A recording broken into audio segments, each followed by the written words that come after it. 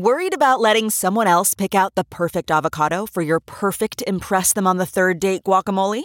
Well, good thing Instacart shoppers are as picky as you are. They find ripe avocados like it's their guac on the line. They are milk expiration date detectives. They bag eggs like the 12 precious pieces of cargo they are. So let Instacart shoppers overthink your groceries so that you can overthink what you'll wear on that third date.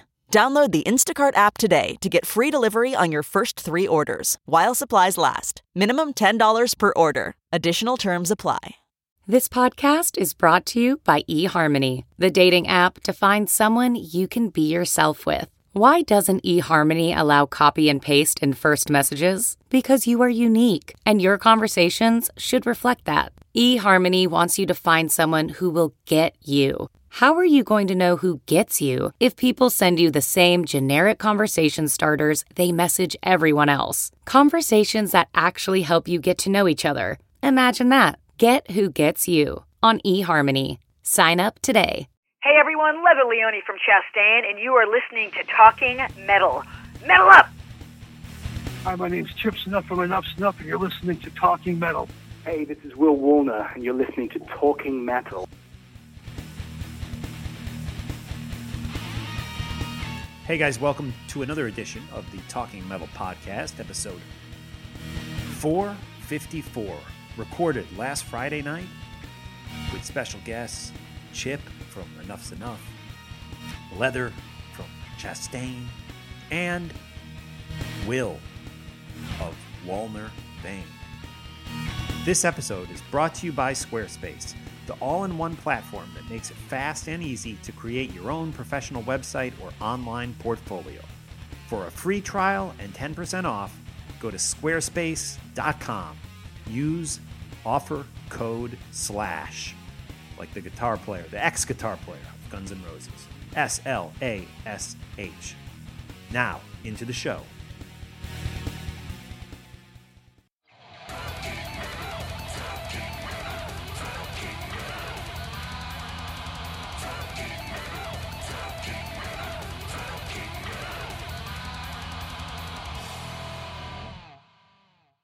Welcome, one and all, to another episode of Talking Metal Live.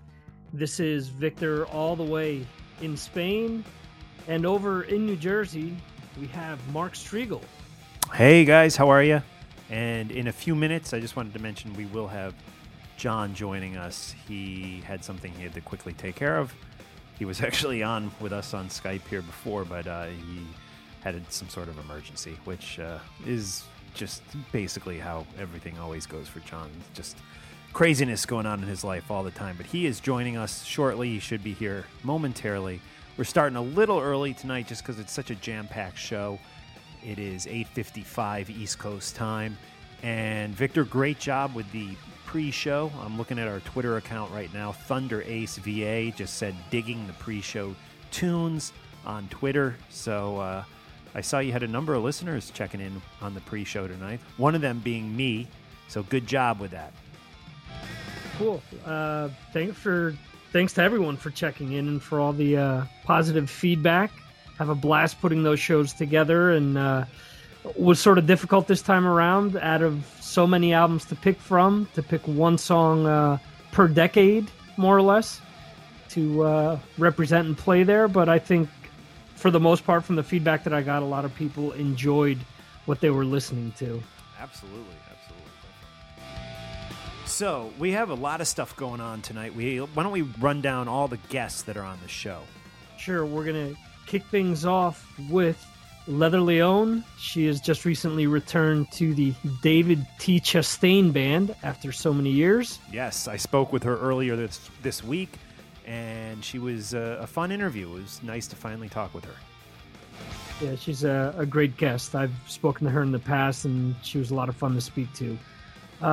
We have Will Wallner from Wallner Vane and formerly of White Wizard also. He'll be checking in with us in a few minutes. And then someone from the Chicagoland area there, a little Chips Enough from Enough's Enough. That's right. I've been a long time Enough's Enough fan. I was in the Enough's Enough fan club back in 1989 when they first came out. And, I was just flipping through the Martin Popoff book, which I do, probably every other day, reading some review of some band. The 90s edition of the Martin Popoff book. And he literally gave, there was probably like 5 or 6 albums that came out by Enough's Enough in the 90s. And he gave every one of them a good review. And you can say what you want about Enough's Enough, but the songwriting from that band has just been phenomenal. And I think they're such great songwriters. I really think their songs could transcend into any style of music from, country to psychedelic, 60s style to pop, but they always chose to give it kind of a hard rock, even on some of those early records, metal edge.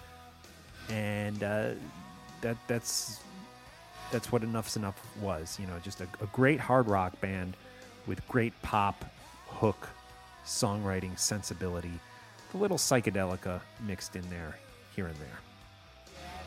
Yeah, definitely. I remember seeing them and hearing them on the Howard Stern show all the time, Chip and Donnie V.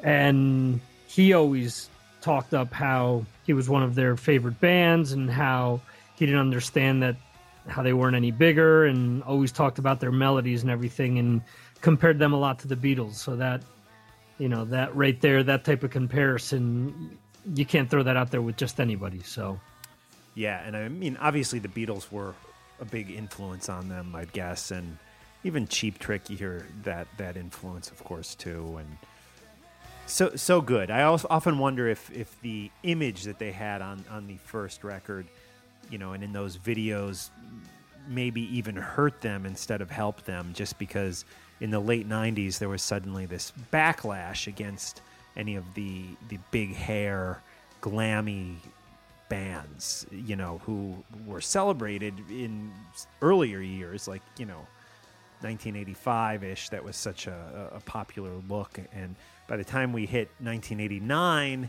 there already started to be kind of a turning of the tides against that look.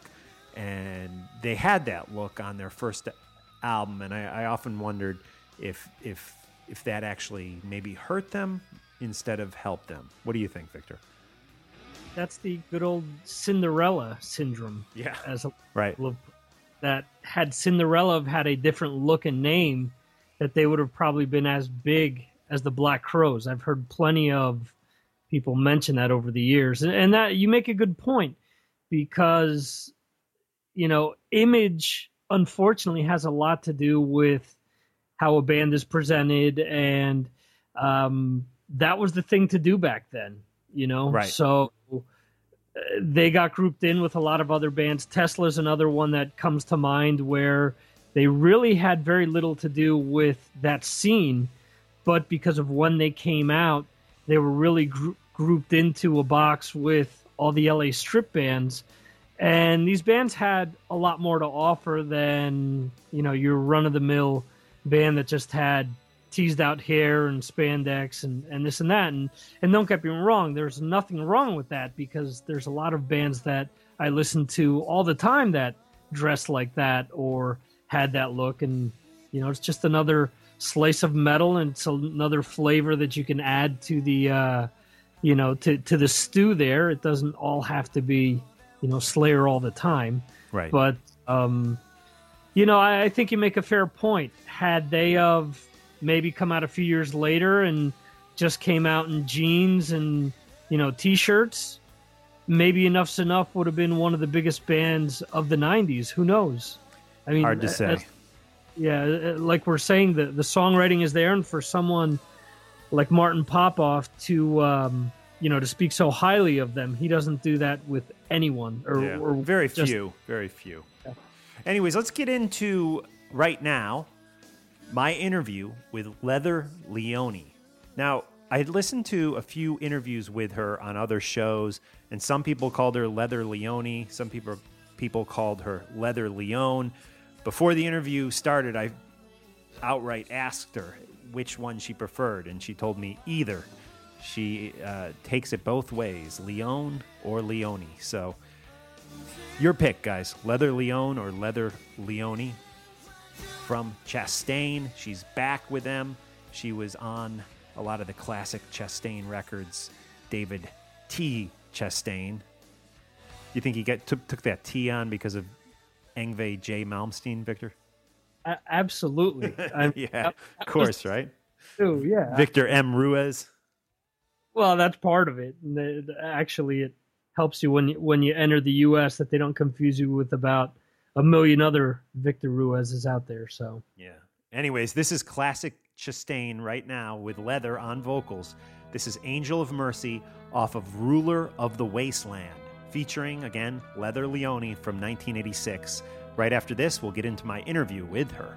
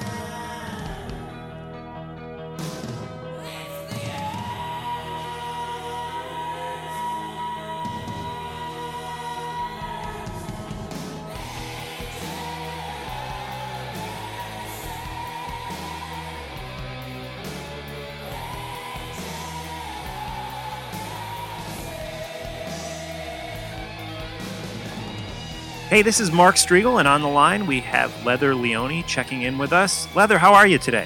Hey, I'm doing really well. Thanks for the call. I'm glad to be here. Well, thanks for talking with us. We want to first talk to you about what's going on right now. You have a great new record out with Chastain called Surrender to No One, and this kind of marks your return. It doesn't kind of, it definitely marks your return to the Chastain fold. How did you reconnect with David? You know, I've kind of always been in touch with David here and there, but I got in touch with him more through the Sledge Leather project that I did last year. I used his expertise and his advice thoroughly through that project, and it eventually led to our conversation of us creating music together again, and we really took our time, and because, you know, it had to be of a certain caliber, because I think we left on a pretty good note. So it just led to that. We took our time and wrote some songs to see what we could come up with, and we ended up being pretty happy with the material. So hence Surrender to No One came to be, yeah.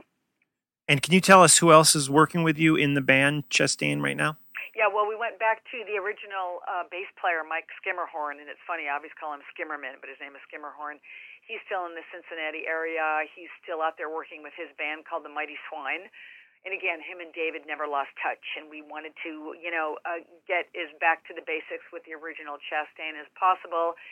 But we incorporated a drummer from Norway named Stian Kristoffersen, who plays in a band called Pagan's Mind, and Firewind, I believe. He had been working with Leviathan. So him and David do some writing together, and it just seemed like a really pretty cool fit for him to work on the new Chastain material with us, so it all worked out. And he sounds great, by the way. I mean, the drums just sound amazing on the record. They're recorded great. Drumming. Yeah, very, very good. In a way, almost brings your sound into like a more modern metal feel. It absolutely does. I couldn't have said it better myself, Mark. He put that step forward because Chastain and I have this way of writing that's, you know, basically the same. So this drummer really brought us to the forefront of modern music. Yeah, I was really pleased with his work. And you mentioned writing with David. How does that work? Do you guys sit down in a room together and write? Or I wish we lived in the same town. He sends me all his ideas, and I work with them and send them back. But you must understand that, you know, Chastain is like this prolific songwriter. He writes all the time, all day long. I don't really work that way. I mean, he writes albums daily. So he had a few groups of music that he would send to me, and we would pick and choose, and then some I would take from scratch, others I would work with his ideas, and that's how we do it. And we see whatever works the best, because I do like to try everything, and, you know, my ego always kind of gets in there, and I want to try to do things my way. But many of the time, it doesn't work out the best. So whatever works out the best, we do many versions of one song, and then whatever works best for the record is what we choose. And how much material did you actually write for the new record? I believe we wrote about, don't quote me exactly, but I would say around 25 songs. We basically have another CD written, so. Wow. I mean, once we got in a roll, it was really cool the way, I mean, it just kept going. I was really surprised. I actually just made a comment in some magazine that I forgot how much I enjoyed working with the man with the Southern drawl. I mean, I just fell right back into it. And, you know, back in the day, I wasn't that much into writing, and now I've, you know, grown up a little bit, and I know more of what I want to say. So we just stepped right back into it. It was great. Now, the extra songs that didn't make the record are those songs that were already recorded and are in the can, just ready to be released? No, they aren't recorded. Basically, I think only the final vocal would need to be done on them. But I think musically, they're probably pretty much done. Cool. We look forward to hopefully hearing them at some point. And what about getting on the road and touring? Have you been playing a lot of live gigs? We have not. I mean, again, we're all spread out all over the world. I can't even say all over the country anymore. You know, we're talking to a lot of people. And again, the famous quote of the year is, it's going to take a lot for Chastain to leave his castle. You know, we're talking to a lot of people, but things would really have to be financially viable for us to do it. I'm ready to go. I would go in a minute, but, you know, it's really not that easy these days. You can't just hop on a big arena tour. But again, we're getting offers, and I'm keeping my fingers crossed for sure. Cool. Well, me too. Good luck with that. Going way back in your history, you were around in the San Francisco scene when a lot of stuff was going on there with Rude Girl. What are just some general memories of the hard rock and heavy metal scene in San Francisco around that time? I immediately go back to, there was a club here, and God, you know, it might still be here, called Ruthie's Inn over in Berkeley, California. We opened up for Exodus, and wow, talk about training ground. I mean, the spit in the beer cans and the verbal abuse. I mean, what we got thrown at us. But, you know, it was great training ground. And we would open for Megadeth, and I don't know if we actually opened for Wasp in L.A., but, you know, we were in front of all these big-time boy bands. And it was brutal. But, you know, I mean, I'm the type of person, if you don't like me, I'll sing right in your face. So, again, it was a really good training ground. It made you work harder at your craft. And it was a really fun time. The scene up here in San Francisco back then, oh, my God, everybody was everywhere. You know, there were tons of clubs back then. It was not pay to play. Every night you could go see someone. And again, it was before everybody was really big, but, you know, Megadeth, Metallica, everyone would be at the clubs. We'd all be partying together. We'd all be exchanging notes. It was a really, really fun time. And again, it was a great place for me as a young metal vocalist, you know, to be hanging out with the people that you knew were going to become the big boys. So it was amazing. I wish it was like that now. Right on, right on. When you look back over your body of work, recorded work, that is, from, you know, the Chastain records to Shockwaves, your solo record, to the Sledge Leather Project album, what albums stand out as some of your favorites? That's so hard for me. I think maybe Ruler of the Wasteland in Seventh of Never from Chastain. I think that period was such a gung-ho, moving forward, really thirsty time. The band was up and coming.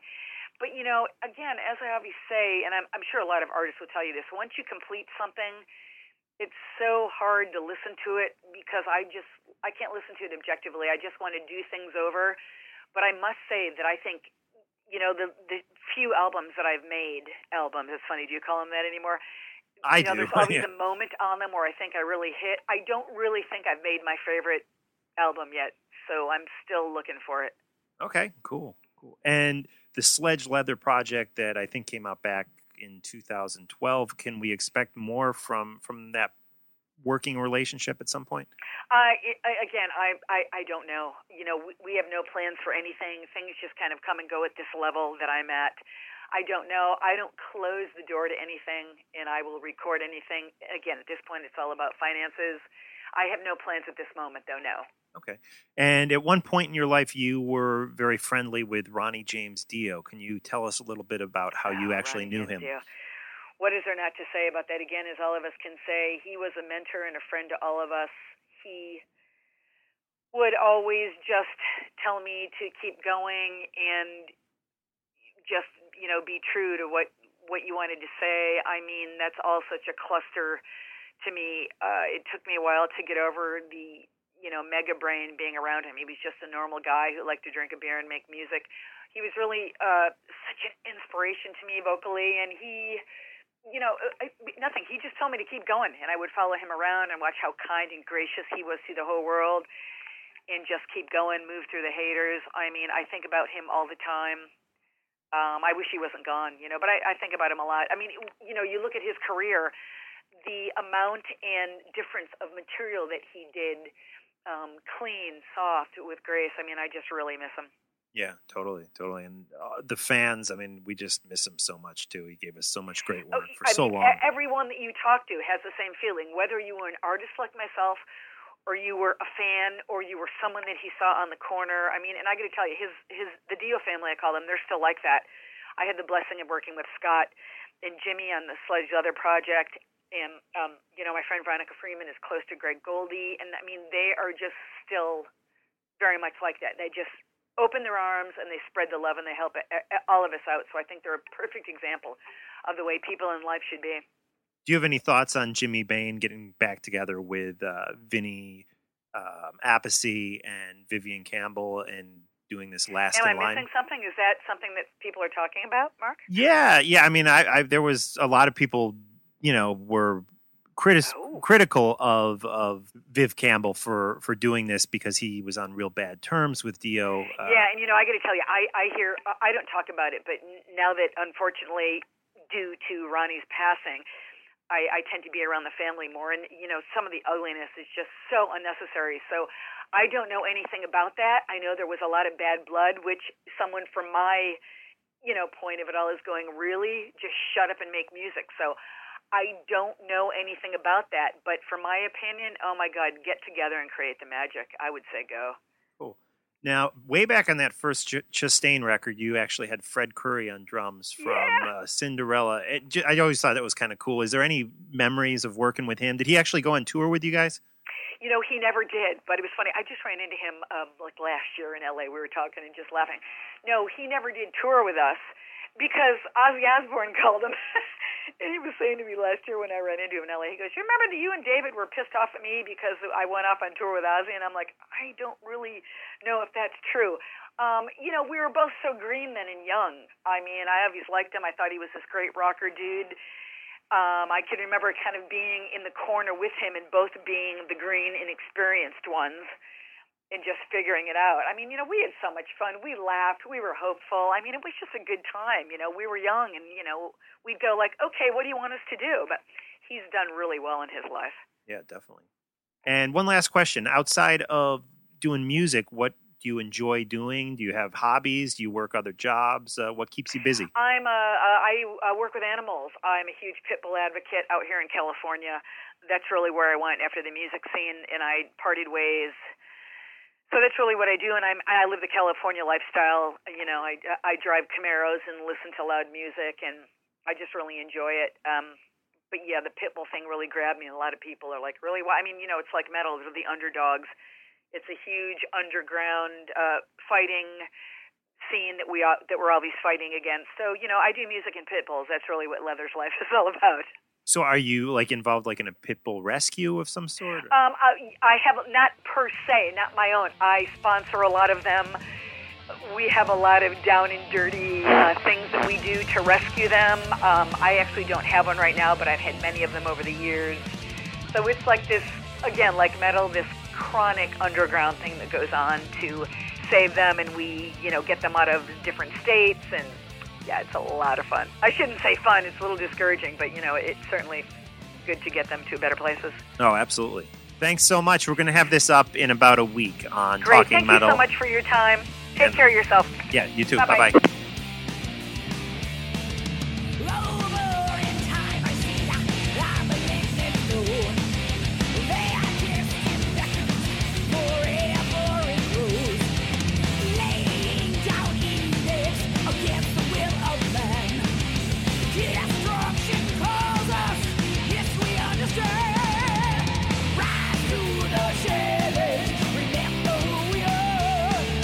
Stand up and find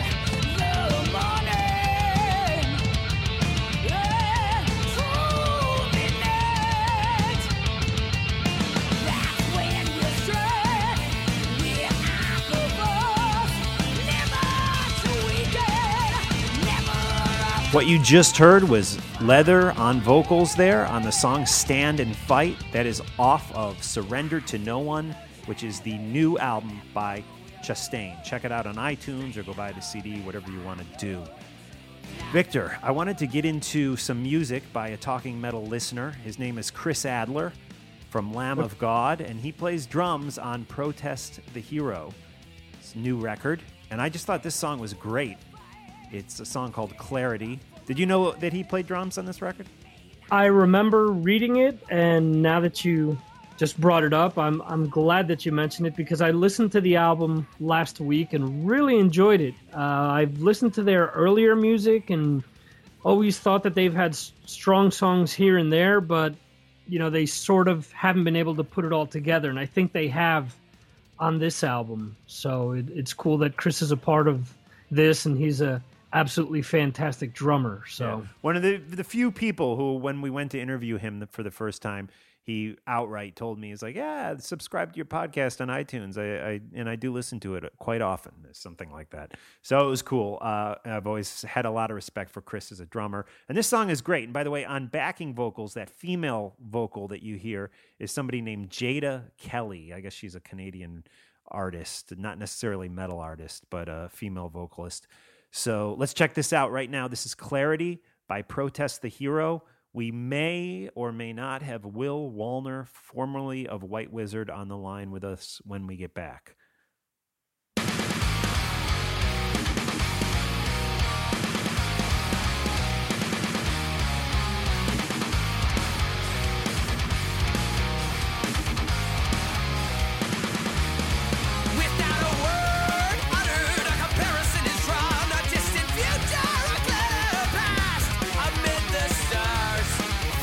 Persistent, though lacking consistency, unwilling victim of fire.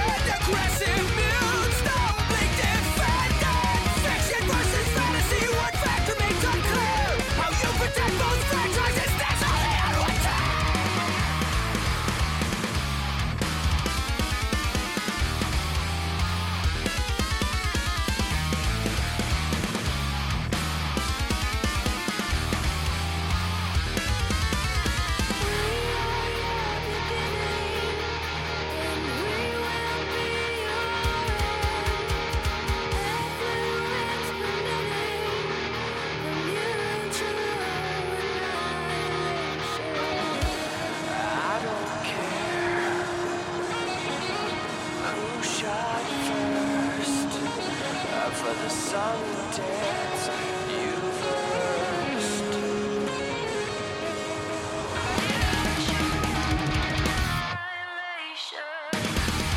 I don't care who shines first for the song and dance and you first. The maps are divided and need to traverse. Alignment in flux for better or worse.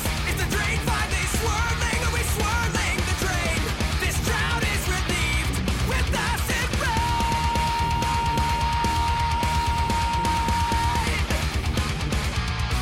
This drought is relieved with acid rain. This drought is relieved with acid rain. This drought is relieved with acid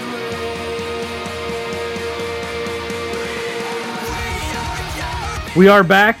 That was a little Protest the Hero. And joining us from the Silver Spacecraft is Mr. John Astronomy. John, how are you tonight? Hey, good, Victor. Sorry for the delay. Believe it or not, I was booking some flights for Ace and Company, and now I am back. Cool. On John, Talking good Metal. to good to have you back on the live show. We got a action-packed show tonight. We heard earlier from Leather Leone, and now, John, we have Mr. Will Wallner, ex-White Wizard guitar player, current Wallner Vane guitar player on the line with us. Will, how are you? Hey, I'm good, thanks. Thanks so much for checking in with us. We last week played a new song that I guess was maybe the world premiere of the song on Talking Metal, and I believe the song is called War, right? The song is called The Wars of the Roses, but the MP3 I sent you, it just got the shorter named War, because that was just a file I got from my mastering engineer sort of a few days earlier, so, it's just like abbreviated. But the title is The Wars of the Roses. Okay, great. Because I really didn't know the title when we played it. I just said, this is new Wallner Vane. It sounds great. I wanted to ask you right off the bat, who is playing bass on that song? The bass sounds phenomenal. Yeah, that guy is, his name's Bjorn England, who right now he's playing in Dio Disciples, but he played with Malmsteen for like 5 years and Tony McAlpine, and I met him in Hollywood. He's a really nice guy, and he actually recorded a lot of the album, and he did a really good job on that track. Very cool. What other guests do you have in store for the new Wallner Vane album? Can you mention them? Because the last time we talked about this, you mentioned that you had to hold off a little bit. This album was slightly different from the first one because this album is mostly a single lineup, which is Bjorn on bass and White Wizard's drummer Gio laying down most of the tracks. And then there's like a few select guests on certain tracks. We've got Don Airey from Deep Purple on one track. We've got a bass player called Neil Murray, who was in White Snake and a bunch of really great bands like Black Sabbath in the 80s. Wow. Then guys that were on my first album who I know really well, like Vinny Appice, he's on like a couple of tracks. His brother Carmine's on one track. Bass player Tony Franklin, he's on a track with Carmine. Those guys were in Blue Murder together. I think that's all of the guests, on this album. You don't really need any more with that lineup. Wow, those are some great players. I mean, how do you get these guys to be on your record? I mean, I know you said with the Appice brothers, you bought them beers and that got you in, but really, like some of these other guys, how do you like get a Neil Murray on your record? Well, on this album, like there was one track that I was working on, which is a tribute to Gary Moore. I wanted to sort of pay tribute to him because he's one of my favorite guitar players. And I was basically trying to track down musicians that had played with him. And Neil Murray, this bass player who lives in England, he actually had played a lot with Gary, sort of in his sort of early 80s rock era. And so I got in contact with him, and he was interested in, playing on it. And then it was actually through him that I managed to get Don Airey's contact details to record on that track. And then it's just kind of like like networking. Some of the guys are in LA, and then the rest are kind of, you know, all over the world who I just contact by email. But yeah, I mean, like for example, Bjorn, the bass player, I met him. He came to actually one of the White Wizard shows that we did, and I just got chatting to him, and I was like, yeah, man, I mean, it'd be cool to have you maybe lay down some bass, you know. So it's just stuff like that, you know. When's the full album coming out? It's going to come out in the middle of April, probably like April 15th is what we're shooting for right now. And it hasn't really been announced or anything. Like, we just got the masters back like a couple of weeks ago. So we're probably going to like announce pretty soon, and then sort of like try to hype it up with all the press and stuff, like starting in the next month or so. Excellent. Hey, Will. Well, when it comes out, I just want to quickly mention we want to get Vivian on. So and you too. We'll have both you guys on. We'll have a big episode and celebrate the release of the new Walner Vein. Yeah, that would be really fun. Yeah, I was definitely looking forward to that. So yeah, we'll definitely keep in touch with you guys. Cool. Go ahead, John. Hey, Will, I wanted to ask you, now when you contact some of these people that are the special guests on your record, are they already familiar with your guitar playing and your work with Guitar World, or do you have to submit some tracks for them to hear, and then they realize like that you're the real deal, and then they say yes to be on the record? Oh, how does that work? I'm nowhere near like known enough to have, you know, I have to sort of explain to them, you know, and send them links to sort of things I've done. But I think for most of them, they sort of, once they say go to my website, they can see that the music I'm making is probably, you know, similar to their style. So it's kind of, you know, usually pretty easy to get the people that I'm looking for to like play on there, if you know what I'm saying. It's just usually a case of trying to find their contact details, because some of them like don't have websites and things like that. Like, but yeah, I mean, it's sort of, it is hit and miss. Like, I've contacted a few people that didn't want to play on there, but you know, it's just you know, just basically I'll send them an email with, you know, a brief description of what I'm doing, and then if they're interested, great, you know. Well, that's great. I mean, Will, it takes, you know, they're not going to just do it for anybody, and really congratulations to you and your talent, because you got to have the goods, and you definitely have it. So, very cool. Cheers, man. Yeah, thanks.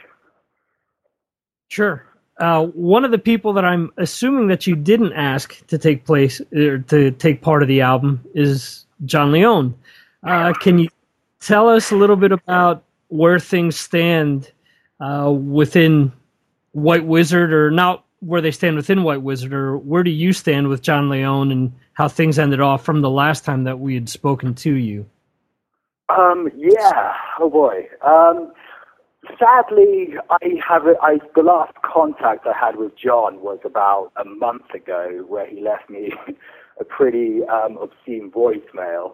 And that was it for me. I was just like, I reached out to him in email saying when I got back from Europe after that crazy tour, and I was like, dude, like, you know, I wish you the best, blah, blah, blah, and, you know, maybe we can be friends. And then, I don't know, just, it didn't happen. So no, I'm not really in contact with John. And I don't know, I think he might be working on new music, but I'm not entirely sure. So, like I said, I wish him the best, but yeah, I don't have any contact with him at all, really. Right on. Okay. Right on. Okay. Well, you guys, like Victor and I have told you before, you made some really great music together, and we look forward to hearing your new music. We've heard one track. We're going to play it again today, but we definitely look forward to hearing more tracks off the album. And you said middle of April, right? Yeah, middle of April is most likely when it's going to come out, and yeah, it's a really fun album. Like I said, it's like a lot of guitar parts, and yeah, I'm really I'm really happy with the way this came out. Yeah. Are you handling all the guitar parts on the record, or do you have other guitar players joining you? Yeah, no, I'm doing all it. I do all the guitars, Viv does all the vocals, and then it's just, you know, finding, like I say, like musicians from my favorite bands to sort of like play on some of them. And yeah, I got Gio and Bjorn to lay down sort of a big chunk of this, because I wanted to have a more sort of consistent feel to each song. But yeah, it's me doing all the guitars. Sure. The last question that I wanted to ask was regarding the show that you'd played at the Whiskey, what it was like to see Jakey Lee after so many years of being away, and what your interpretation was of that first live show where there's been all types of things mentioned on the web, whether it was good or bad or otherwise. Oh, yeah. Well, I'll say this. I got to the Whiskey at about 2 p.m. for sound check, and Jake was there just like, during his sound check. And I basically got to stand right, a couple of feet in front of him for about an hour while he was just, jamming through stuff. That, for me, is, one of the best experiences for me, is being a huge Jakey Lee fan right there. Then when his band went on, I know, their singer was maybe drunk or something. But I mean, it was a really good show, but you could tell he was kind of maybe a bit too drunk. But yeah, it was a really fun night, and there's a lot of cool people there. But me and Viv, we had a great show, so we really loved it.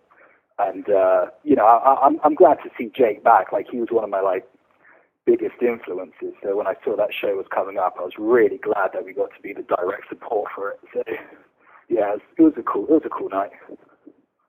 Very good. Well, thank you, Will, so much for joining us on Talking Metal, and we will talk more and in more depth with you when the album is released, and also to Vivian. Yeah, sounds good, guys. Yeah, cheers. Thank you so much. Thanks, Will. Cool, and we're going to get into the new song. Are you still there, Will? Yeah, I'm here, yeah. Give us the name of the song one more time. This is The Wars of the Roses. Excellent. By Walner Vane. Let's check it out now.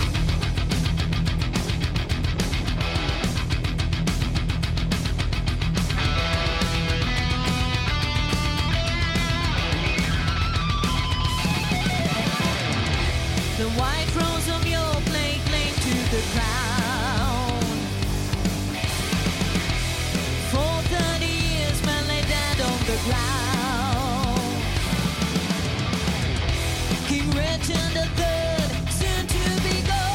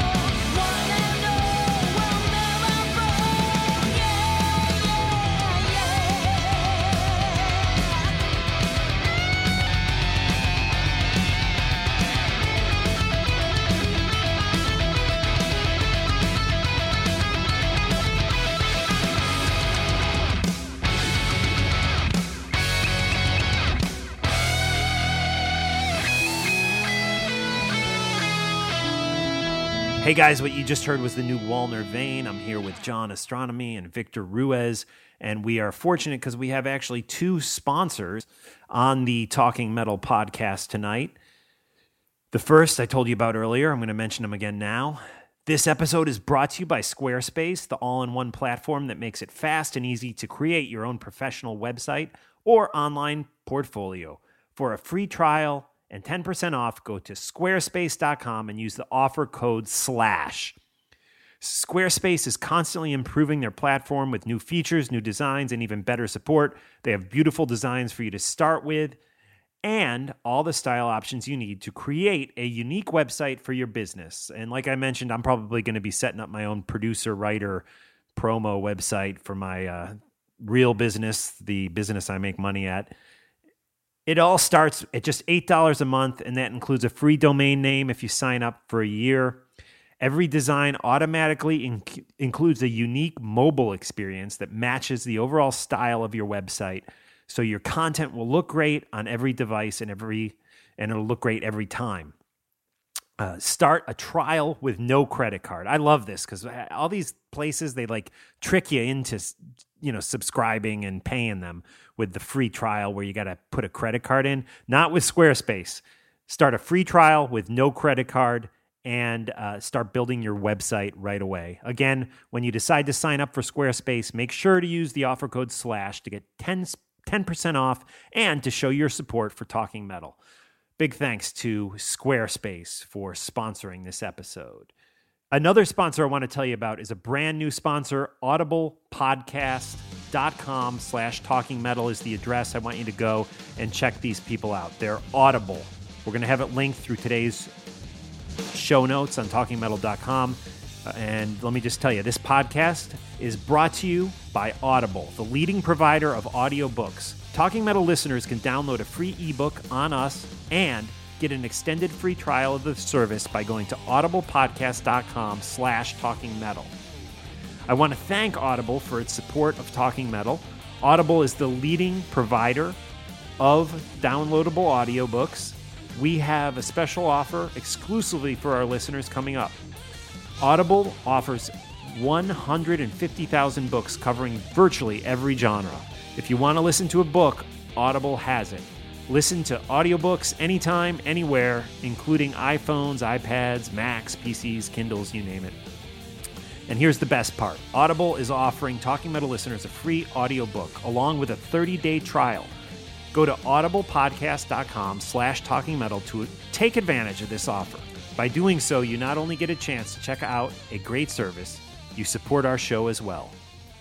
Hey, John, do you think the Ace book is on Audible? No regrets? It's a good question. We should definitely check it out. I don't believe that Ace read that, did the version of it, but it sounds like a really cool thing, and we'll definitely check it out. Well, we'll have to see if No Regrets, written by our own John Astronomy, along with a couple other friends, is up there. And finally, once again, you can get a free audiobook and kick off your free trial at audiopodcast.com/talkingmetal. Let's do it, guys. Let's get into a little Enough's Enough right now, and when we come back, John, Victor, and myself will be talking to Chips Enough, at least in theory, right? Yes. Cool. What do we have on tap here, Victor?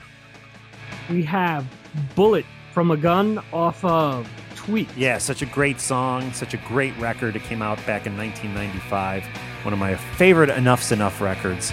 And this is definitely one of the better songs on the album. It's called Bullet from a Gun. Today, I'm cruising hard as a crazy bastard. No play would make my life a complete disaster. One day, to rule the world now that I'm the master. Far away, I'm cashing out carrots, cruising faster. 'Cause I got no time for love.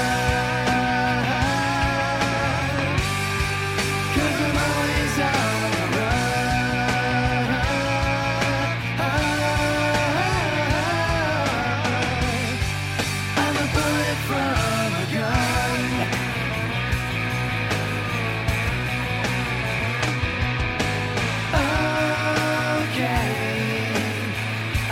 job, but I'm always working all day. I'm on the run, wheels always turning always. It's where I sleep while my engine's cooling backstage. It's where the beat is always burning. 'Cause I got no time for love. 'Cause I'm always on the run.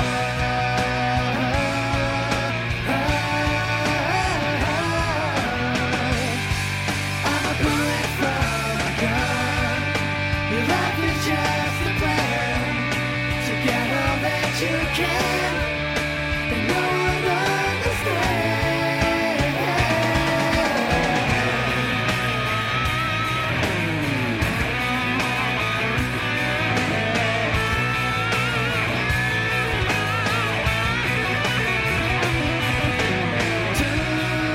Today, I'm cruising hard as a crazy bastard. No play would make my life a complete disaster. One day, to live a world that I'm the master. Far away, I'm catching up, cars cruising faster. 'Cause I got no time for love. 'Cause I'm always on the run. I got no time for love. 'Cause I'm always on the run.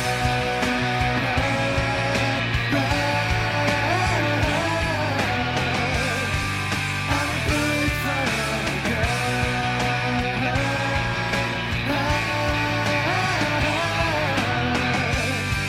I'm a bullet from a gun.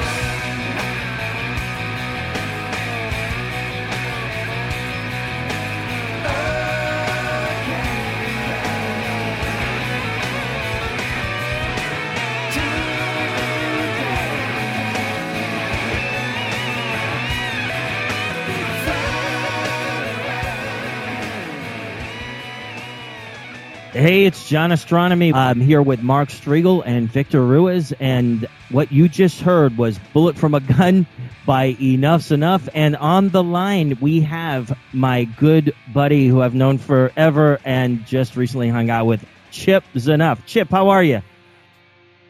Beautiful here in Chicago, my friends. How are you? We're doing great. Thanks so much for joining us, Chip. Thanks for Hey, having me, Chip. guys. Chip, thanks so much for coming on the show. I've been telling Mark and Victor about how much of a great time we had in Chicago, and I've told the Talking Metal listeners about this too. So let me recap real quick. Chip is the co-host of the Man Cow Show, and Ace was a guest, and so we went down early one Friday morning, and we just had the greatest time. The show was amazing. Chip jammed with Ace. That was historic. These guys did a great blues jam, and we had such a fun time on the show. And then Chip came back to the hotel where we were staying at for the horror convention, and we hung out for like 3-4 days in a row. It was great, Chip. Magical over there. That was Days of the Dead, and first time for me there, I had no idea that they had these kind of autograph-seeking auctions around here in the Midwest, let alone the United States. But evidently, it's a big thing. Ace must have made a Brinks truck full of money there. We had a wonderful time. The fans were great. A lot of entertainers there, of course. You know, movie stars, actors, rock musicians, etc. And it was just nice to be in the presence of Rock and Roll Hall of Fame great musician like Ace, killer songwriter. And I wish it would have lasted longer, my friend. Chip, I had such a good time. I mean, Chip and I first met back in the 90s when Enough's Enough was mixing the Strength record in Manhattan. And then we hadn't seen each other for a while. And when we hooked back up again, it just really felt like no time had passed. And literally, I mean, we just had the best time. And I was just talking to Chip, earlier today. I'm going to go out there to Chicago, hang and stay at Chip's place. And, just, I want to do some Talking Metal jams with Chip. It's just really great that we reconnected, Chip. Thanks so much, and I had a great time. John, you've been on TV for the last 3 weeks on and off, and your AKA is now Geddy Lee here in Chicago. Yeah, guys, when John was on the Man Cow show with Chip, he actually played the part of Geddy Lee. So. Yes. And you know what's so funny, Mark and Victor? Chip has said that they have been re-airing that Ace episode with me on it constantly from back when we were there in November all through now, and it just has been great. Guys, if you haven't checked out Man Cow, definitely check him out. He's a great morning show host. I've always been a fan of his, and Chip is the co-host. Now, Chip, tell us about how you hooked up with Man Cow. I just happened to go down to the station one day and do a short little interview, talk about the new Enough's Enough album. And after the show, he says, I'd love you to come on in here. And I said, when? He said, every day. I said, I'll see you tomorrow morning. That was it. That's how it started. Wow.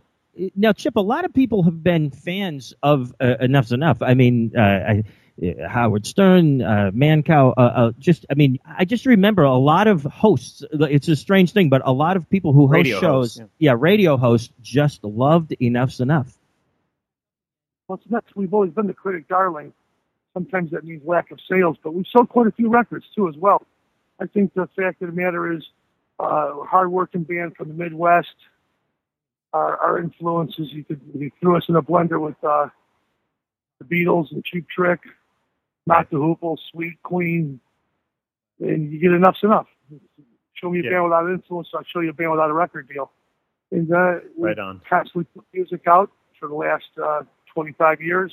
We have 15 studio records, close to 20 albums released. So we put a lot of music out there, and we're just grateful that we've been acknowledged because there's so much music out there. It's real hard to get caught up in the shuffle, but it's nice to be recognized, and especially in New York, we had so much success out there with Stern and Letterman, and our labels were always located on the East Coast. That we spent a large amount of our time and Enough's Enough touring out there and playing those shows, and I think it's helped them. I'm very grateful that the people are still paying attention at least a little bit in this day and age. We're out in a time right now where there's too much product, I think, and not enough demand. So it's nice to be out there and making records still. And we've been touring as well throughout the year. Last year did 110 shows. So it's nice to we're still finding places where they want to hear our music. Right on. Now, you guys, your first record came out in 1989, but you actually formed in 1984, which is 30 years ago. Do you have any plans for like a 30-year anniversary concert or tour or anything like that? It'd certainly be nice to do something like that. But as a matter of fact, it's funny you bring that up because we could be nominated for into the Hall of Fame now. Like 25 years of service. The first album came out in '89, so here we are in 2014. I think that'd be quite an accomplishment just to be recognized. Yeah, certainly definitely. Not. We're anticipating most bands that get in the Rock and Roll Hall of Fame have millions and millions of album sales, and they've left an indelible mark. I see so many bands that are out there right now that aren't in the Hall of Fame. It's shocking. Yes, and Iron Maiden and Cheap Trick. But just to be in that game, to still be going when the average life expectancy of any band is 5 years, is quite an accomplishment. And what is the current status of Enough's Enough? I know you had a cover album that came out recently, right? Yeah, we're going to release it this year, but we did do a cover record because throughout our career we had all these songs that we've done of bands that we've been influenced by or bands that have tripped our trigger. So we put together a nice record, us doing Prince and Nirvana and Queen, Cheap Trick. And it's quite a good record. We've been just selling it on the road, just talking it on the tours. So it's for sale on the road, but I didn't actually see it up on iTunes. No, I didn't want to put it up on iTunes. We wanted our diehard fans to be able to get it first. And it was a nice little taste for the group for the fans when they come out and see the band play to get another brand new record and hold us over until we can do another studio record. Very cool. And you guys are out on the road. Donnie V currently isn't touring with you. Is that correct? Yeah, Donnie stopped touring with us at the end of March, April. We did a tour over in the UK, and he took a little break after that. He wanted to do a solo record. In the meantime, we wanted to continue to play, so we're out there for the four-piece. Myself with Johnny Monaco, who's been at the helm. He's been singing with us and playing guitar for years. And Tori Stoperton out in Iowa, and Randy Xander Scott from Superman playing drums. The band sounds great, too. Really powerful. Two guitars. It's been a while since we've had it like that. It's been a three-piece for a long time, so having the extra instruments great. All of us sing. No tapes, no sequences, no guys hiding backstage. No lip syncing, just us singing and playing as well as we can. And from what I've seen and heard from people, they're all pleasantly surprised. Now, do you envision that if you're going to do a new record of original material, that Donnie will be back in the fold with you for that, or do you think you could do an album without him? I'd certainly like to see it with him, of course. It's a big part of the reason I'm in this business right now is because of his beautiful voice and his great songs that we've written together. I would envision that Donnie would be there to make one more record. Right now, I'd be speaking too soon, though. I couldn't promise anybody anything except that we have talked about we would like to make another record, but whether it happens or not, only time will tell. Cool. Now, Donnie, you guys just got back from a European tour, right? You guys did a few festivals over there. Yeah, we went out with Black Star Riders, which is the old Thin Lizzy. Right on. Great shows. And over in Europe, they're just never cease to amaze me how the fans they embrace American rock bands out there. And I love touring that country. We've been going there since 1989. Enough Snuff has toured everybody over there and through Europe. This time, though, we had a chance to go out and do a good dozen shows on our own, headlining. We've been playing small clubs and little theaters, well attended, and just let everybody know that, hey, guys, we're still out there, we're still playing, we're still making records. Right on. I wanted to ask you about Jakey Lee. Jake was not heard or seen for a number of years, with the exception of appearing on Enough's Enough's record back in 2010. He's recently kind of stepped back out into the spotlight. Do you have any thoughts on him reappearing in the mainstream? I'd like to see it happen for him. He's been sitting idle for a long time. He's the Howard Hughes of rock. He's living out in Las Vegas. In fact, the last time I seen him, after he played on the Enough's Enough Dissonance record, about a year later, I got a call from one of the agents that wanted to bring Enough's Enough over to Japan. We've always had a good presence there. So I reached out to Jakey and asked him if he'd be interested in coming over there and playing guitar. Just on a couple songs. He didn't play the whole set. Just come out for a few tunes that we do on the Dissonance record live. And basically he said he wanted to go over there on his own and do a solo tour just as himself, and which I respect that. And then I just found out recently that same agency, Big Time Entertainment out of Los Angeles, signed him up. He's got himself a little solo band. He's going to go out and do a 30-city tour this year. So it's nice to see Jakey out there. He's got that Les Paul. He plays like you won't believe. He's just a wonderful musician. It doesn't even look like he's playing when he's playing. So his technique is just so unorthodox. But on the Enough's Enough album, he came down there and bashed out all of the songs. No one told him what to play. He did everything on his own. He showed another side of himself. He's a six-trick pony. He can play different styles of music, and he's a very melodic player. He still looks great. It was funny. When I talked to him last, he had a broken leg. He was chasing down an ice cream truck out in Las Vegas and slipped and tripped over a curb, fell in the street and broke his leg. I shouldn't be laughing. Oh, my God. Man. Chasing down an ice cream truck, though. That's apropos. He does love his sweets. And That is funny. But he's healed up fine. He's going to be out there on tour, and I'm sure he's got a great band. I love him. It's an honor to play with him. And that's the only thing he's done for such a long time was the Enough's Enough album. So it's nice to see him go out on his own again and get a chance to play some of the old songs that he helped write that he never got credit for on Ozzy Osbourne. Right, that's right. People want to hear those songs. Hey, and how did Johnny Monaco first come into the Enough's Enough fold? When Gary Garcia passed away, we were hired to play this big drum gig, Peace Festival out in Chicago, and his band was opening. Donnie and I seen him. We just loved his voice, and thought he played great. And we sat down and talked to him after the show, and he's a big Enough Snuff fan. And we said, we think we're going to need a guitar player. He'd like to check us out. And I remember coming over to the house for the audition, I guess you can call it. And we asked him, hey, you do cocaine? He says, no, but I can learn. And we said, okay, you're in. True story. Wow. That is cool. One of my favorite Enough's Enough songs, I mean, there's so many of them. We heard one earlier, Bullet from a Gun, but one of my other ones is Blue Island off the Strength record. So I wanted to ask you about Blue Island. Did you actually grow up there, and do you have fond memories of living in Blue Island? Yeah, it's my hometown right now. It's where I'm staying, as a matter of fact, now. I'm from the south side of Chicago, Beverly, Blue Island, Cal Park, that whole south side area.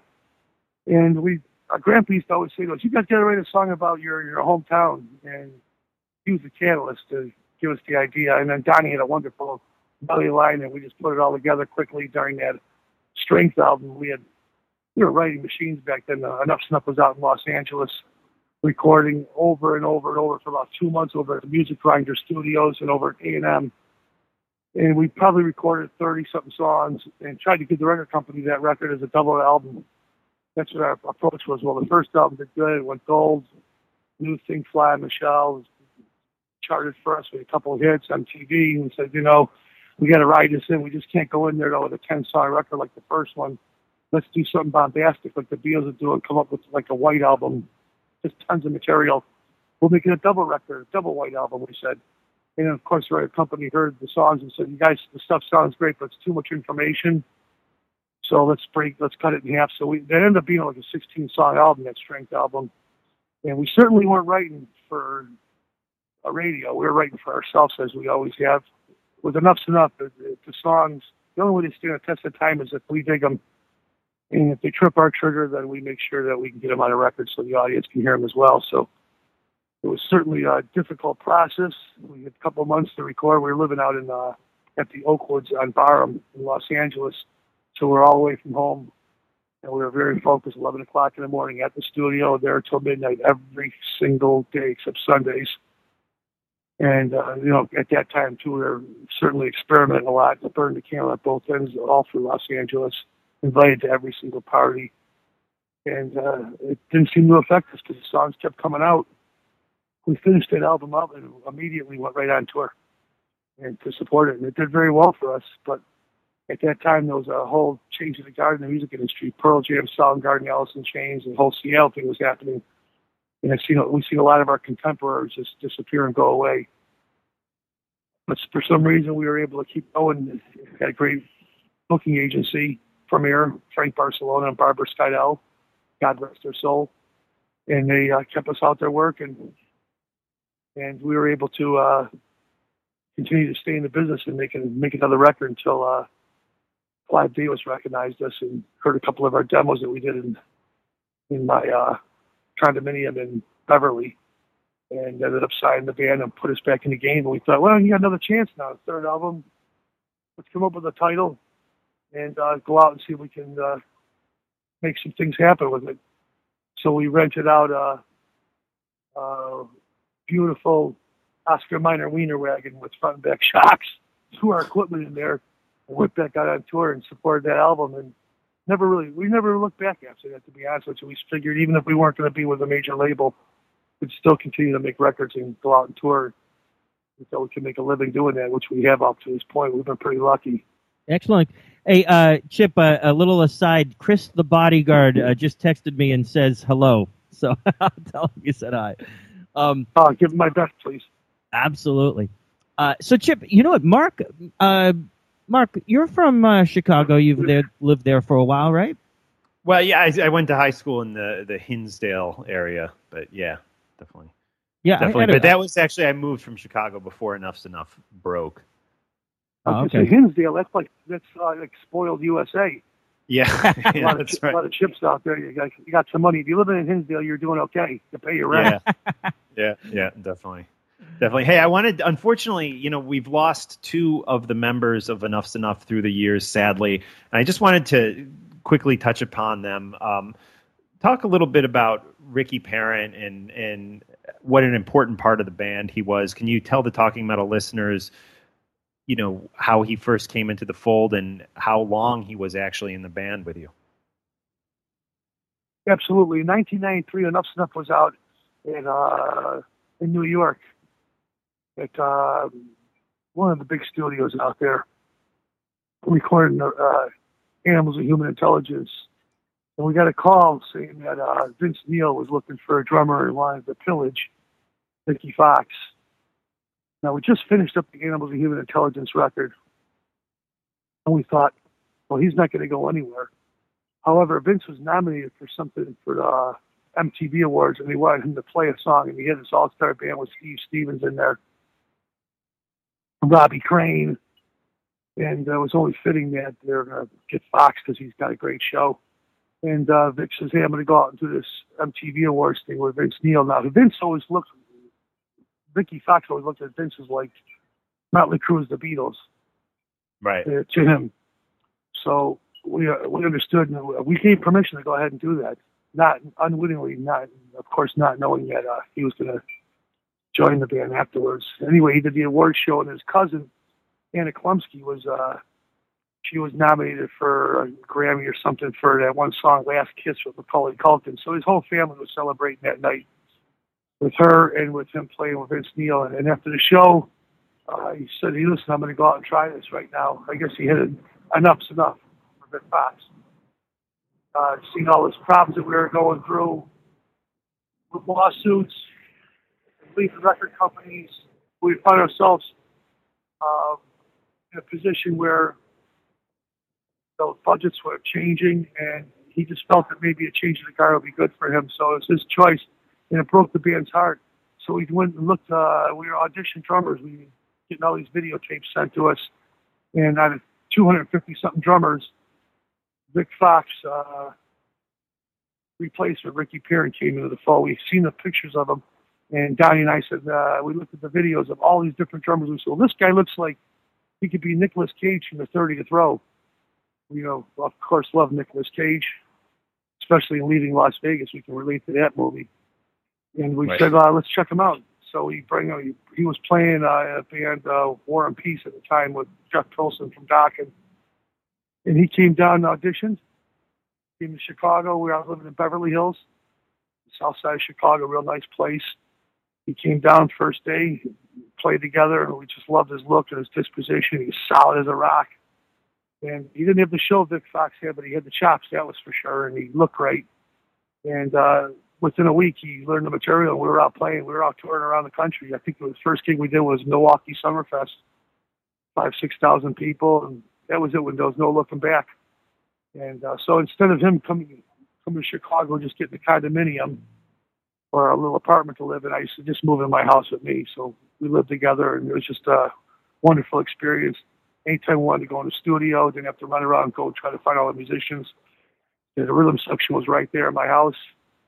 And we just started recording song after song after song. And the guy was a solid drummer, had great influences, and probably betted more women than Warren Beatty in his heyday. Wow. The women, that's great. Yeah, women absolutely loved him. He just had a wonderful disposition. Every day I'm so grateful to be able to listen to Enough's Enough albums or go and look at our videotapes and DVDs and see these guys and go, man, how lucky I was to be in a band this great with wonderful musicians. They had the look of the world, and they lived and breathed rock and roll 24 hours a day. These guys were the real McCoy. Wow.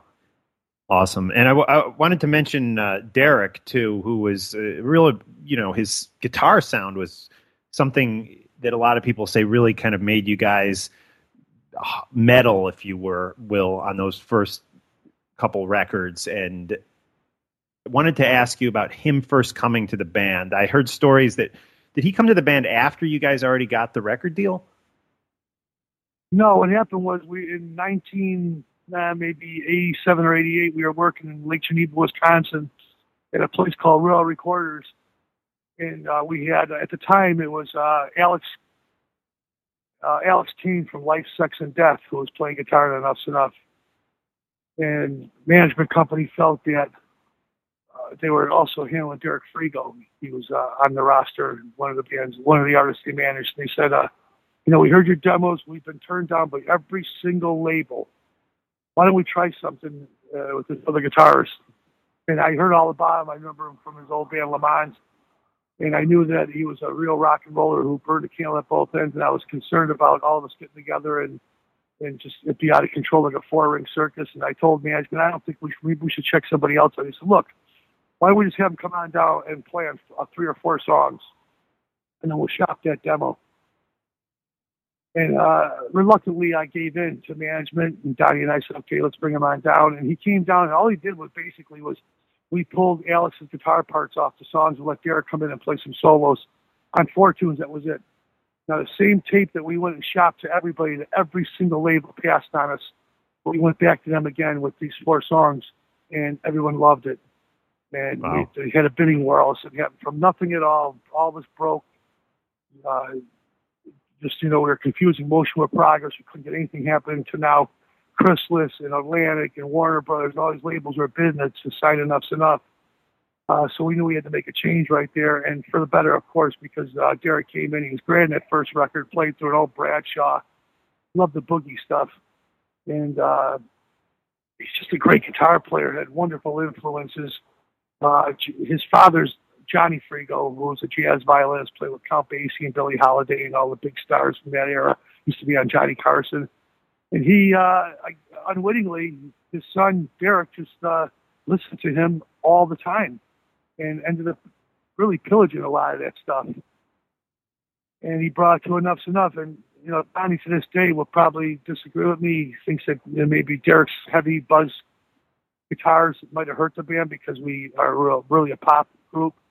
But I beg to differ. I think that Derek, if it wasn't for his guitar playing, his extraordinary talents, you wouldn't be talking to me right now. It's a big part of the Enough's Enough sound, those first 3 albums, actually first 4 albums.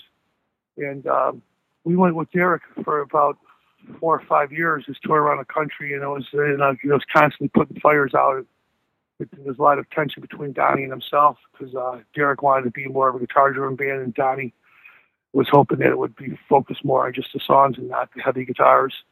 But I think that whole combination that made a lot of tension, and those songs, instead of just being pop songs, turned into real good rock and roll records. And Derek went with us until about 93, and then one day Donnie and Derek had a disagreement on a song about a part, and Donnie wanted him out of the band. It was that simple. And Derek says, no, I'm going to move on. I'm going to go on my own, do a solo record. Broke my heart. And we went back and we picked up Gino Martino in the meantime, and who was the original guitar player from Enough's Enough, even before Alex Kane. And Gino went out and toured with us until we could figure out what we're going to do with our lives as a band. And Derek did coming back to the fold in the 2004, 2005 to record Enough's Enough ? record. And we were going to go over to Japan and support that record. And then that's when he died in Los Angeles, and it just stopped the whole choo-choo train. Right. No tour in Japan. We never really supported that record because the band was crippled at that point. And then around 2006 is when Johnny Monaco came back into the fold, and we were able to go out and tour again. Okay. But I miss the guys. I think about them all the time, and I'm real lucky to have a band that great with all them wonderful songs and all the bands that Enough's Enough has toured with. It's a blessing working with Def Leppard, Poison, and Cheap Trick, and playing on stage with the big boys, Aerosmith and stuff. It was just huge for us. Yeah. And for any musicians out there are listening to this, you listen, you guys, enjoy the run because you don't know when it's going to stop. Right on. So many stories. I wanted to ask you if you've ever thought about writing a book. Yeah, I'm working on one right now with this girl, Jody Blanco, who's got a couple of books in the New York Times bestseller list about bullying. Her books were about growing up and being picked on. And she heard some of the stuff I put together, like a small little 5 little page thing on Enough's Enough. And we were shooting a TV show a couple of years ago for TBS Network. And we signed the deal, and we thought we were going to get one wonderful opportunity here to come and get our story out there. And when that fell through, she read some of the little liner notes that we had, and she thought it was terrific. So I've been putting this book together. I've probably got about 250 pages. I got a little bit more to put together. I will have a book out. I don't know what's going to be called yet, but there will be an Enough's Enough book, and it'll be the words right out of my mouth. I'm writing the book, and I'll have a bunch of ghost writers, and basically telling a story about the rise and fall and getting back on this horse again with Enough's Enough. No pun intended. Yeah.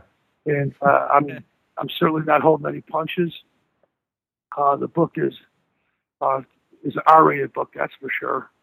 And it doesn't, in some ways, it doesn't show, I'm not just focusing on the good stuff in our career. I want to talk about it all and how we've survived and lasted as long as we have, and how these songs came about, and how Donnie and I really, really gave everything we have to put the best records out and the best songs we could possibly come up with. Talking about writing with other artists and some of the trials and tribulations of being with a major record company and also being with an independent label is what we're on now. So I hope it's a compelling book and story. And when I finish it, I'll let you guys know about it. Absolutely, yeah, sure. Chip. We'd love to have you definitely back on to promote it. Yeah, I mean, there's so much we could talk to you about. Your work with Steven Adler and Del Bozio, and but I don't want to hold you up too long. So I at least wanted to get one. As far as Adler goes, I got to say quickly that I've been in contact with him because a month or two ago we talked, and he's telling me how much he missed me, and he goes, "Let's go back out and do some more stuff in the summertime." Oh, cool. So evidently he was doing pretty good, and he seemed to be getting over the horse. I know that he was going through some problems when he was off tour. He finds himself getting in trouble a little bit. He wasn't doing any hard drugs or anything, but he found himself drinking a little bit too much, he said, and he just wanted to take a break from that.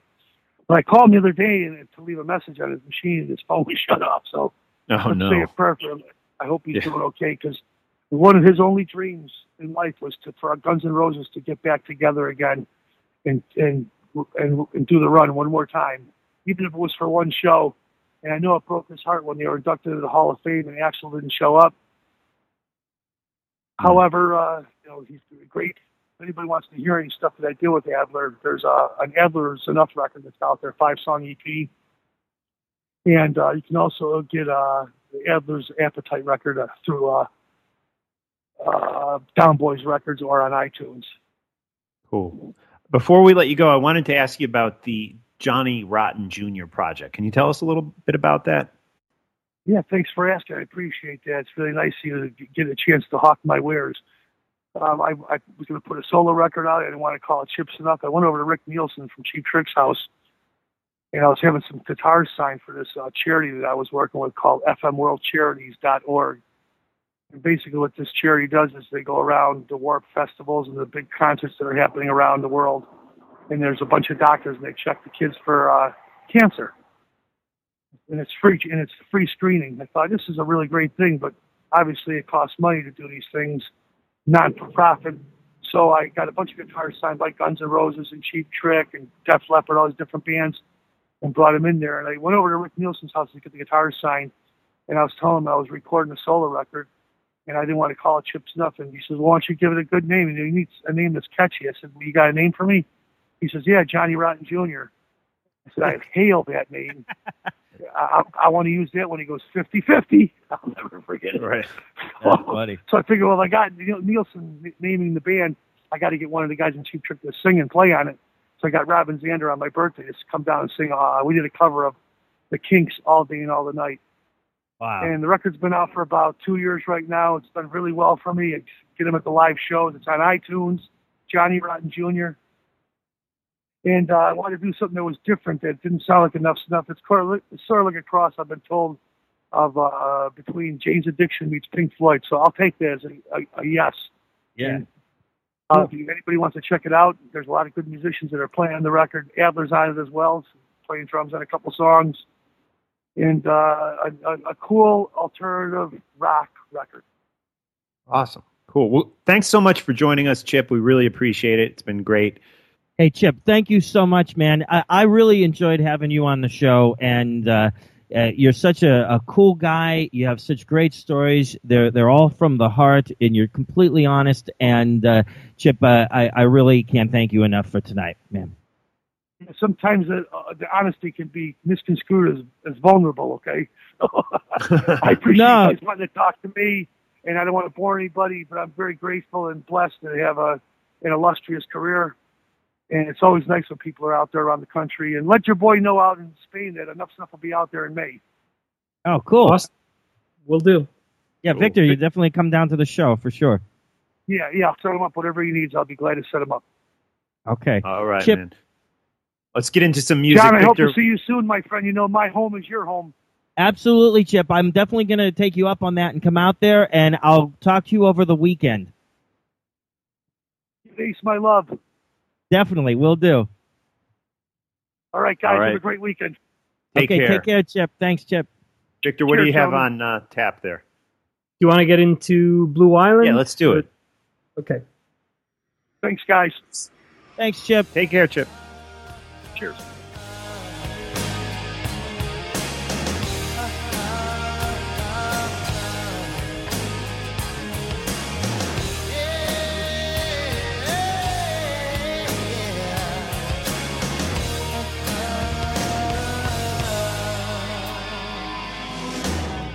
Things used to be so good. Made love the best we could. But at times when I should have understood that we would be what we'd be, all she'd do was complain. All I did was insane. She came out of the rain, found out my name. I took a plane, nothing's the same. Baby down, I left her back in Blue Island. And all she got from me was pain.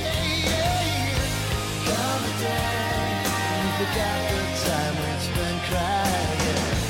I'll be around, my baby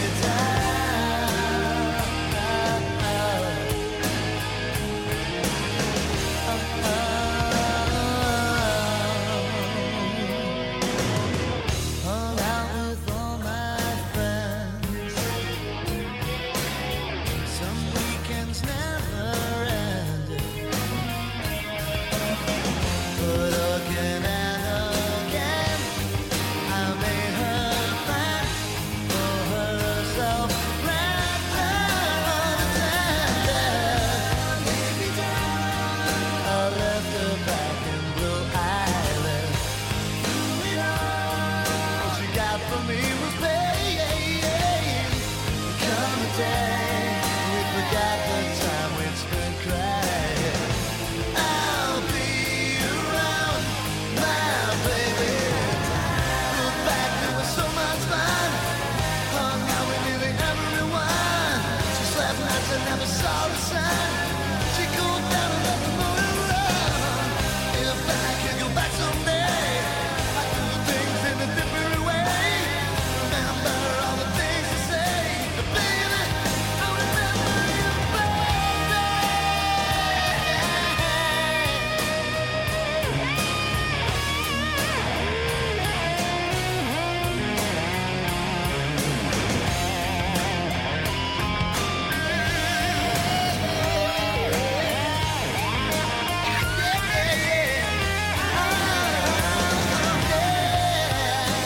I left her back in Blue Island. All she got from me, all she got from me was pain. Come a day, we forgot the time we'd spent crying. I'll be around, my baby. I'll be around, my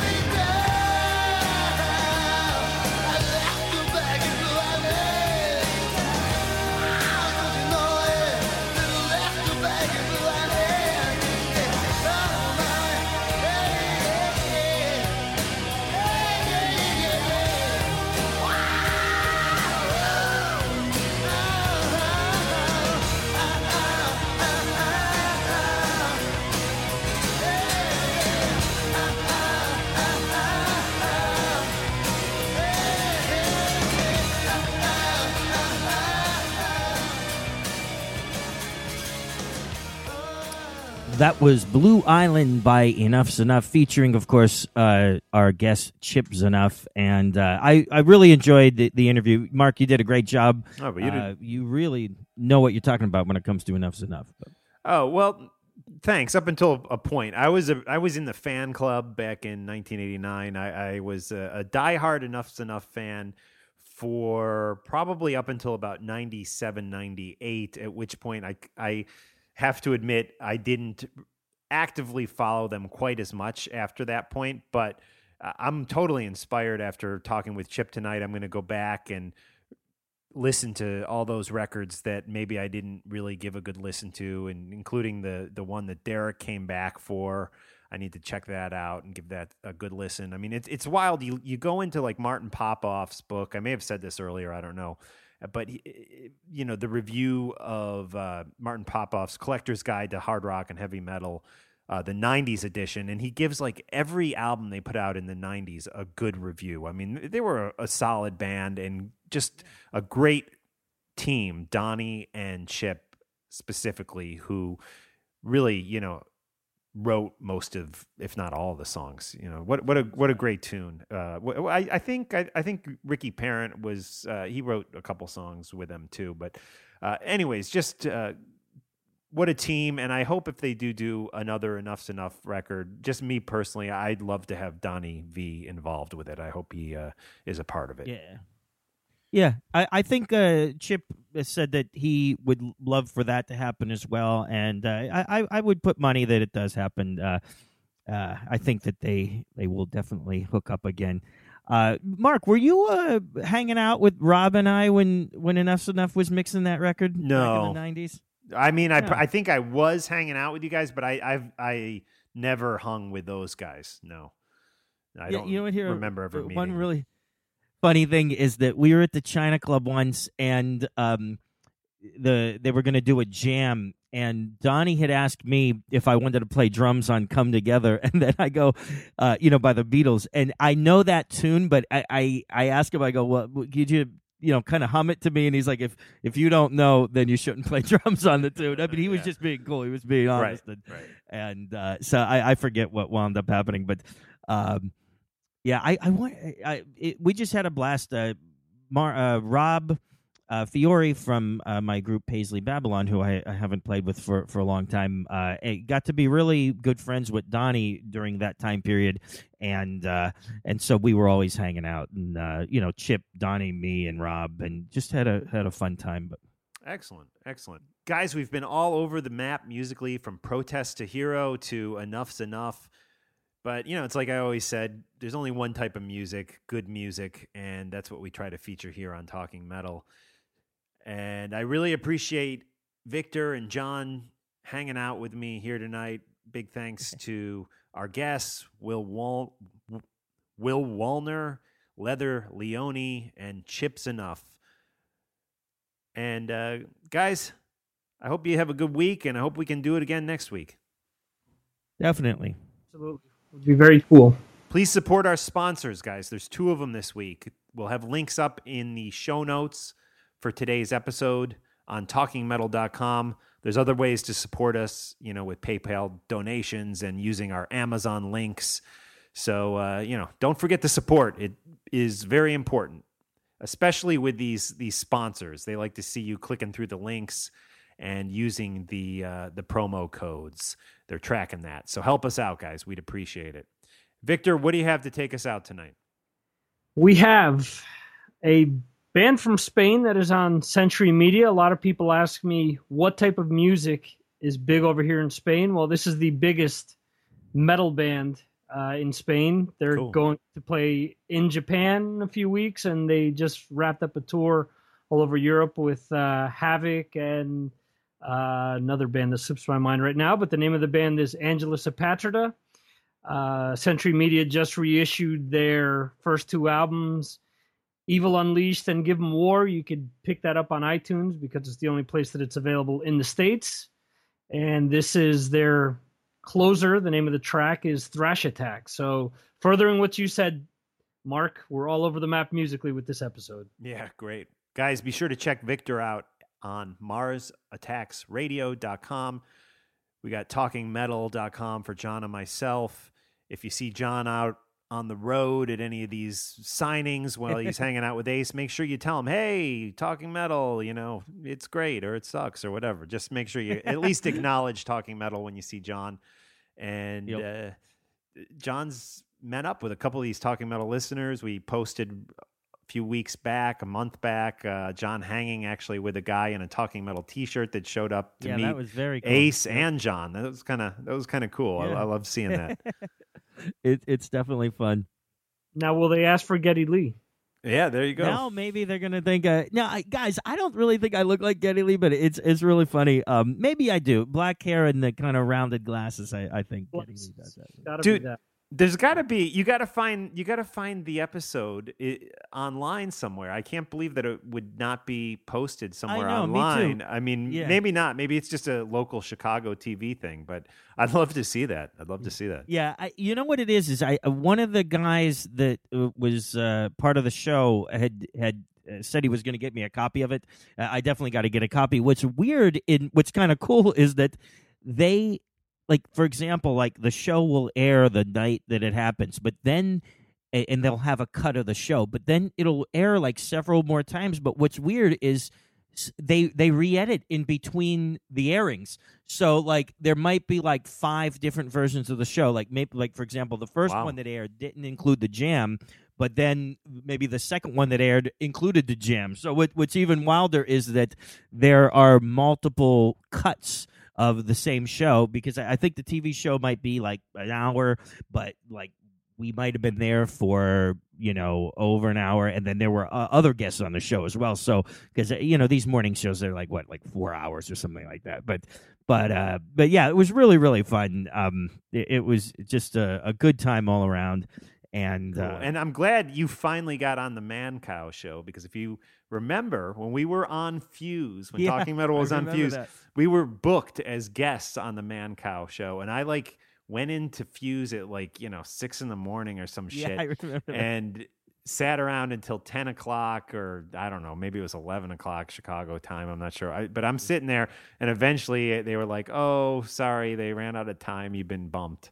And I felt like Fuse may have known that earlier than they actually told us, and I was more ridiculous. I was more pissed at Fuse than I was Man Cow, to be honest. Right. But And I the think thing that I that didn't bummed even me come out in the yet. most was my dad was listening to the Man Cow stream live, and he no. I wouldn't have even cared, but my dad was listening to the Man Cow stream on his computer, and I felt like he was all bummed out that we didn't end up on the show. So that was why I was so pissed.